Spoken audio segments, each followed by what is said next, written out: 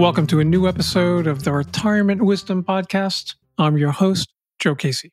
You may have noticed that many people are choosing to work longer, sometimes for financial reasons, but often for the non-financial benefits that work provides.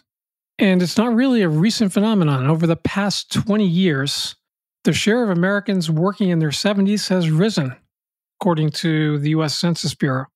And it's expected to continue. According to the U.S. Bureau of Labor Statistics, the share of younger workers in the workforce is expected to decline, except for one age group. Workers 75 and older are expected to grow from 8.9% in 2020 to 11.7% of the workforce in 2030.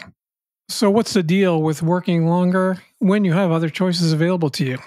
Today we'll be talking to one who's making that choice. Scott MacKillop, he's 72. He's the CEO of First Ascent Asset Management. His company was acquired last year, and many people use that as a catalyst to head off into their next phase. But he's chosen to continue to work, and he'll talk with us about why. He's a veteran of over 40 years in the financial services industry. He's served as a member of the board of directors of 3 financial services firms and served on the advisory board of 2 other financial services companies. He's a graduate of Stanford University, where he earned his BA, and he earned a JD from the George Washington University. Scott was born in California and grew up in Silicon Valley before it was called Silicon Valley. He's lived on the East Coast and the South, but he's landed in Denver and has stayed there since 1997. And he's involved in some interesting outside activities, plays lead guitar. He also has done a lot of mountain climbing, including summiting 30 14ers, which are mountains with elevation 14,000 feet or more. He's also written extensively with over 100 published articles and papers, and he's a sought-after speaker with over 100 industry conference speaking engagements. So listen to what he has to say about his decision. You might say to yourself, well, I'm not a CEO. If I was a CEO, I'd stay around too. But I think he highlights some key questions to consider that might be useful for you in thinking about whether to retire or perhaps to work longer. Scott, thanks for joining us. My pleasure, Joe. Looking forward to the conversation. So retirement isn't for everyone. And when there's a sale of a company, it's often a catalyst to retire or semi-retire. Tell us why you've made the decision to keep working. Yeah, well, our company was acquired earlier this year, and I gave very little thought to retirement, actually. I get quite a bit of satisfaction from my job. I love working with the people that I work with. I love the mission that we have as a company. I get a great sense of purpose from what I do. I feel like we're serving the financial advisor community in important ways, and it also is a great outlet for me. I consider myself something of a creative person, and just trying to solve all the puzzles and figure out how to move forward and build a great company is very satisfying for me. And that's something I see in people that do want to continue working, that sense of mission and purpose you mentioned. Tell us a little bit more about that. Yeah, well, I think it's very important. So the way I see our business, maybe other people see it differently, is we provide portfolio management services, asset management services to financial advisors. We provide technology and back office services to help them do work for the work that they do for their clients. So we're sort of standing behind the financial advisors. They're on the front lines working with clients and trying to help them provide for their financial security going forward. And I think that a lot of people in this country have not really saved enough, or they haven't really thought enough about how they're going to prepare themselves for retirement. So I think what the financial advisor community is doing is extremely important work. And so for me, I feel like I'm participating in that, solving that, I'll call it a societal problem, really, just people not being quite ready or educated about how to get themselves ready for retirement. And so I feel like we're part of the solution there. So it makes me feel good about what we do every day. As you might expect, I spend a lot of time talking to people who are retired or close to retiring. And when I ask retirees what they miss about work, some people say, I really miss the people I used to work with. And then they pause and usually quickly follow by, well, most of them anyway. Yeah, right. And then the second thing that comes up is, I miss the challenge that work provided. And so how is challenge, that sense of challenge, factored into your decision to keep working? Yeah, that's a huge part of it, really. We started our company 8 years ago, and we started with nothing. We had no clients, we had no assets under management. And so we were climbing a pretty steep hill to get where we eventually got. And the challenge was part of the allure for me, was just to see if we could do it. And I think this is true in some of my outside activities as well as my work activities. I just like to try to do things that are difficult. Not everybody thinks that way. I think the French playwright Molière said, the greater the obstacle, the greater the glory when you overcome it. I don't necessarily think of it in terms of glory, but I think of it in terms of satisfaction. It's like, it feels good to climb a big mountain or take a problem that's really difficult and find a way through it. And it's particularly rewarding to do that with a team. So that's, I think, part of it as well. The group that I'm a part of has been together. Many of us have been together since the very beginning. Obviously, the firm's grown a little bit over the years, and we've got some newer people. But really, I can look around at this group of people that I've been with now for 8 years, and we did this together. It's a bond. It's like going to war together, and we've got this bond that there's really no substitute for that. So you mentioned outside interest, and all work and no play can indeed make Jack a dull boy. But you have some really interesting outside interests that you're passionate about. What's life outside of work for you? Yeah, well, there's obviously the friends and family part. I have a great family and lots of good supportive friends, but I have some pretty strong interests as well. I live here in Colorado, and I love to hike and climb mountains. And so I do that a lot during this time of year, especially in the summertime. And going into the fall, we'll be climbing some more 14ers and just seeing how far we can go and how high we can get. That's part of it for me. I also play guitar. I play in a band. I started, I grew up in the San Francisco Bay Area back in the 60s. And so there were a lot of pretty cool musical influences back then. And I actually ended up taking guitar lessons from Jerry Garcia before he became Jerry Garcia.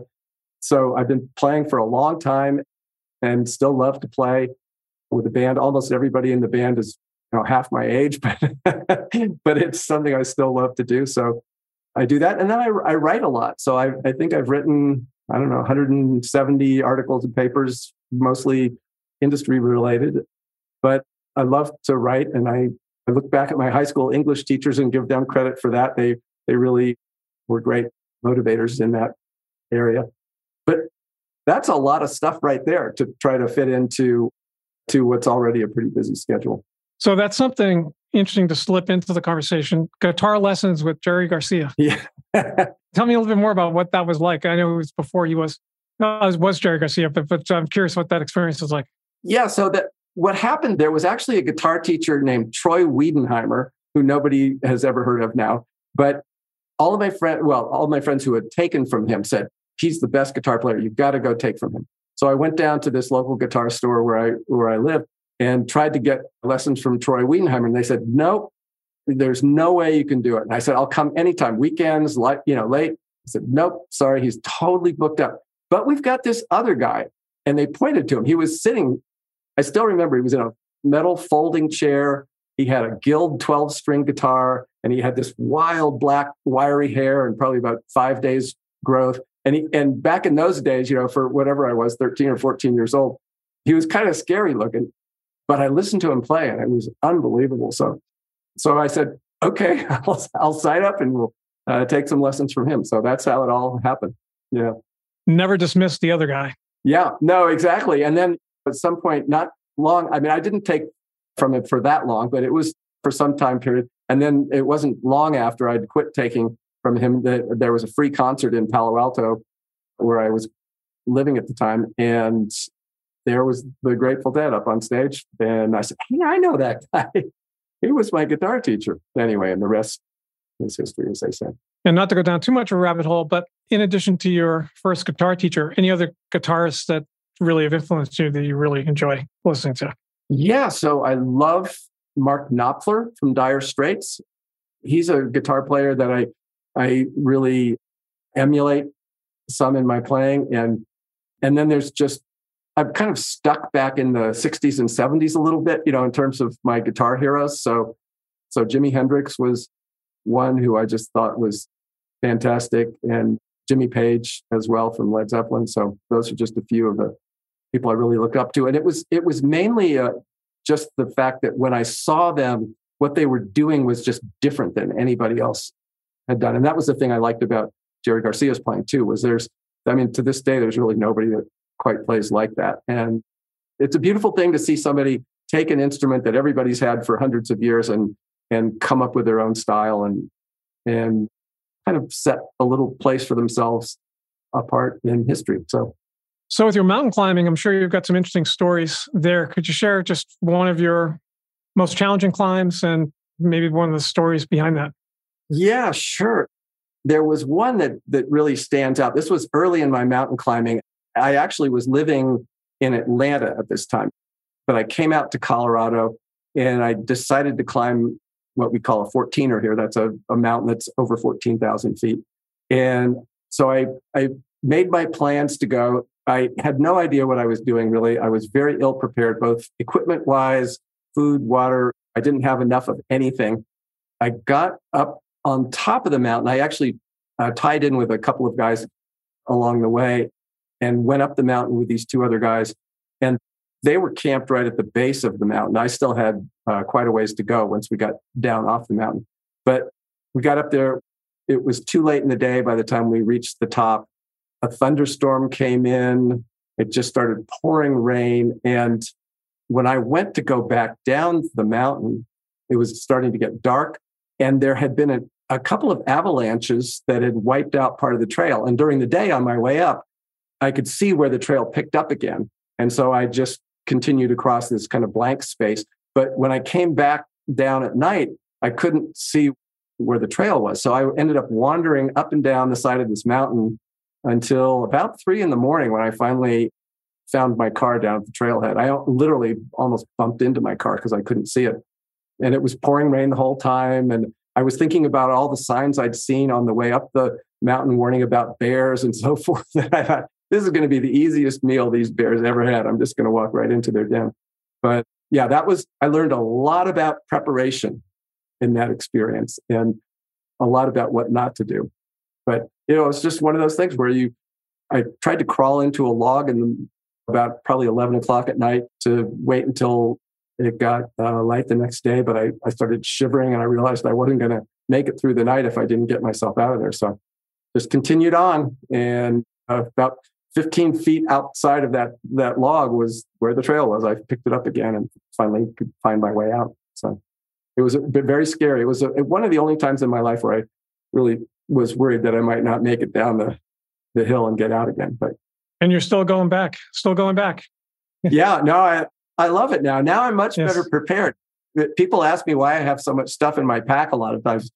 I'll have multiple headlamps and so forth. And it's not all for me. It's usually, some of it's for other people who may not have remembered things.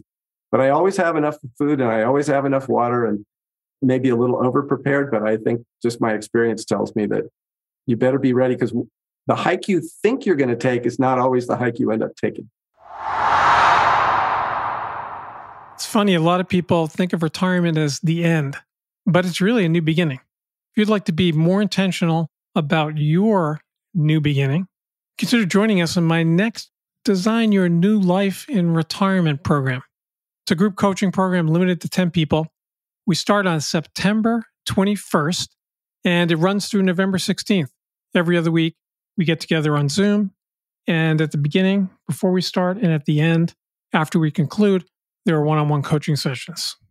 It's limited to 10 participants, and there's an early discount, very early discount available until August 15th. You'll find a link in the show notes that'll give you all the information you need and to register soon. I hope you'll join us to bring some design thinking to your next phase. So with all these activities and your business, what have you learned about how to balance work and life? Because that's so important if people want to continue to work. You've got to get that right. Yeah. I think the first thing I learned is there's really no way to perfectly balance work and life. It's an aspirational goal, but you have to accept the fact that there's only 24 hours in a day. And if you're like me, there's way too many things that you'd like to do. And so you're never going to be able to fit it all in. So you have to try to screen out as many things as possible to really just focus on your priorities and not let yourself get distracted. But then really just stay focused, be okay, embrace the fact that you're not going to get everything right. There are going to be days when you go, oh, I spent too much time doing work and not enough time doing things with my family. And there'll be other times when you see it the other way. So just don't stress about that. Do your best to stay focused. And you have to think about it because it's not going to happen by itself, right? There's no little fairy that's going to tell you when it's time to go do your fun things and stop working. So you have to be very intentional about it. But I think part of the key is just recognizing that it's hard to get that exactly right. But I have found, interestingly, that time seems a little bit expandable to me. So if I have relatively few things to do, I'm going to fill up the day. If I have more things to do, somehow or another, I can still get those in. And it's almost as though the day expands a little bit to accommodate those things. So I usually err on the side of trying to do more things just because I find that if I do and I'm efficient about that and I'm conscious about what I'm doing, I can usually get a lot of things done. So it sounds like that combination of intentionality and flexibility, being really balanced those two things together. Yeah. And being okay with not getting it right. I think this is really important because this is an area where you can really stress a lot. And when the cards are stacked against you, as I think they are on this particular topic, finding the perfect balance is kind of an elusive goal. And you mentioned how you're thinking about time, how it can be expandable. How do you think about time at this stage of your life and career? And how is it different than perhaps if we took you back to another earlier stage? Yeah, well, I'm much more aware of the finite nature of the time that I have. There's no question about it. I feel I'm 72 now. Both my parents died in their mid-60s. And so I feel like I've got this gift of these extra years. I don't know how many more of them I'm going to have. I just look at each one of them as a blessing and recognize I could live another 30 years, but I could also have a much shorter time period. So there's that sort of mysterious quality to time where you don't really know how much of it you have. You can't really plan on a specific amount of time. But I am at the point now where it's not some theoretical, the end of my life is not some theoretical thing. I know I feel that the presence of my finite nature, and I know that I will someday not be here. And so I just think it makes everything seem sweeter and more important. Every hour you have is a gift. And so you try to do the best you can with it and make a difference. I mean, I think it's important. I don't think everybody looks at the world this way, but I have been motivated a lot by trying to just make the world a better place in some little way. That might be just a smile to somebody in your family, or it might be something bigger that you try to do. But I think it makes me very conscious of how I spend my time. When you think about people you've known over the years and seen in business and just in your personal life, what mistakes have you seen people make over the years in planning for retirement that people should have on their radar of things to avoid? Yeah, I think the obvious, so I'm in the financial services world, so my brain gravitates in that direction. So not saving enough, not providing, not starting to save early enough, not really being educated about how to get yourself into a place. And that sometimes means working with a financial advisor. Sometimes that just means being smart about how you do things yourself. But, sort of putting that aside, there's the obvious, the practical part of it. I think the thing that I've seen is people not really thinking that much about what it's going to be like and how they're going to spend their time and how they're going to feel about things. So my recommendation is to think about the things that bring you joy in your life and be very intentional about that and try to identify what those things are and say, well, if I quit work, will I lose some of those things, or will I get more of what I like when I quit and go do other things? But I think it's just really important to have in mind what are the things that bring you joy in life and try to gravitate in those directions. I mean, I think it's the reason why I'm still working at this point is just I love what I do. I get a lot out of it. And there would be no real substitute for it at this point in my life anyway. So I continue to do that along with the other things that bring me joy as well. I think that's great advice because it's really important to know what it is that we do enjoy, what does bring us joy, and to really position ourselves for that.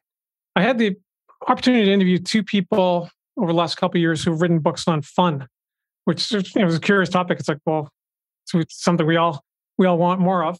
And one of the things I learned from both of them is that Catherine Price and Mike Rucker was that you have to really do some planning about fun. We associate with spontaneity, and that's good and it's great when it happens. But you have to really make sure you position yourself for fun and joy, and knowing what it is that really gives you joy is the first step. Yeah, absolutely. And I think especially once you leave the work world, you realize how much of your life structure was built around work. And when that structure isn't there anymore, again, there's no little fairy who's going to show up and say, now it's time to go do this, or you need to plan to do that. There's a lot of, I'll call it work. I'm not sure that it really feels like work, but there's work to do to make sure you think about what you're going to do.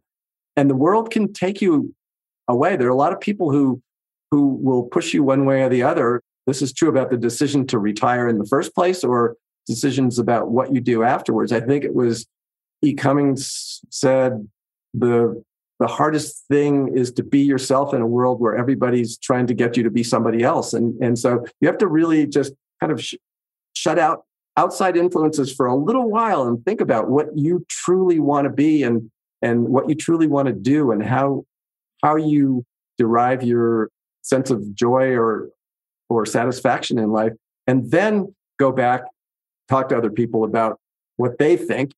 I think it's important to say, well, the people that are close to you, what do you think would bring me joy? And listen to those, have those conversations. But really, at some point, it's in what's in your heart is going to drive the decision, I think. And in order to know what's in your heart, you have to stop and think about it, stop and listen to it. And that's sometimes challenging these days when everyone's moving so quickly. Yeah. But carving out the time for reflection is key. Scott, what advice would you offer someone listening? And there are many people listening who are grappling with this now, thinking about, should I stay or should I go? Should I retire? Should I semi-retire? Should I just keep working as long as I can? What advice would you offer someone who's grappling with that decision now? Yeah. Well, there are the two parts of it. There's the financial part. There's a reason why some people work longer that's just driven by the finances of it. And that's just a practical reality. But if you're in a position where you could retire or keep working, either way, then I think it's this process of really self-reflection, and trying to figure out, because time is short, you don't want to squander it. You don't want to work at a job that you hate when there are other things in the world that you might be doing. You also don't want to quit in a situation where you're deriving a lot of your identity and your sense of self-worth and have a lot of your relationships built around your work environment. So I think you really have to look at yourself and say, who am I and where am I getting my sense of joy and self-worth and fun? What's fun for me? I mean, I literally have fun at work.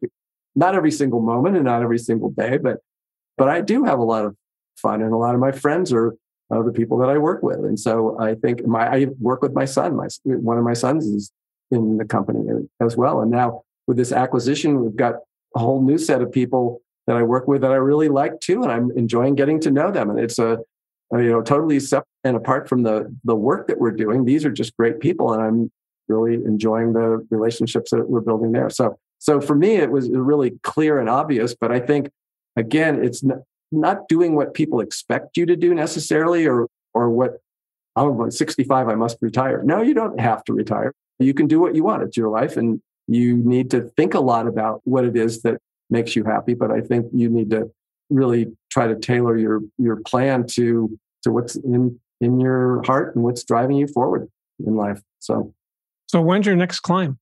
I have a trip to, well, actually, there's one this Friday. There's this monstrous stairway called the Manitou Incline, which is down in Manitou, Colorado. I'm going with a couple of friends on Friday morning early. It's about 2,000 feet elevation, I think, in about a mile of distance. So it's a very, very steep staircase, basically. That's carved into the side of this mountain, and it goes goes up. I've done it before a couple times. I'm going back to do it again because it's part of my training for another hike that I'm doing in August with a big group of people that we gets together every year. We're going to go climb up in the Grand Tetons. So just try to stay in shape and hold the machinery together for as long as I can. Well, best wishes on the 2 climbs. And I will always think of your guitar lessons when I hear the Grateful Dead come up on the playlist. Yeah, well, I always think about them too. So, well, Scott, thanks for taking the time to share your thoughts with us. I think very, very helpful in thinking about other alternatives that people have in front of them as they make these big decisions. Thank you, Joe. I hope some of what I said resonated with your audience and will be helpful to them. Great. Thanks again. Thank you very much. Time for a few takeaways, questions to ponder following this conversation today with Scott MacKillop. Number 1, what will you do if you get the gift of extra years? That's such a great question that Scott posed and one to consider. Some might be thinking, well, I don't think I'd work, but others might be thinking, I love what I do. I have a sense of mission as Scott does. I think work needs to be in my future, or at least part of it. So what will you do if you have extra years? Number 2, where are you getting your sense of joy, self-worth, and fun? In Scott's case, he mentioned he's getting all 3 of those from work, so it makes it easy to decide to keep going. But how about you? Where are you getting those things? What are the things that really bring you joy in life? And how will you replace some of those things you do get from work if you decide not to work longer and to retire? And number 3, can I work longer, but in a different way? There are a lot of new options now. Is semi-retirement, phased retirement, consulting, all these different options that will give you flexibility, but keep your hand in the game. Are they something that will be right for you? Thanks for listening to the Retirement Wisdom Podcast. Our mission is to help you retire smarter. You can see all of our episodes at a glance at our website, retirementwisdom.com. Thanks for listening.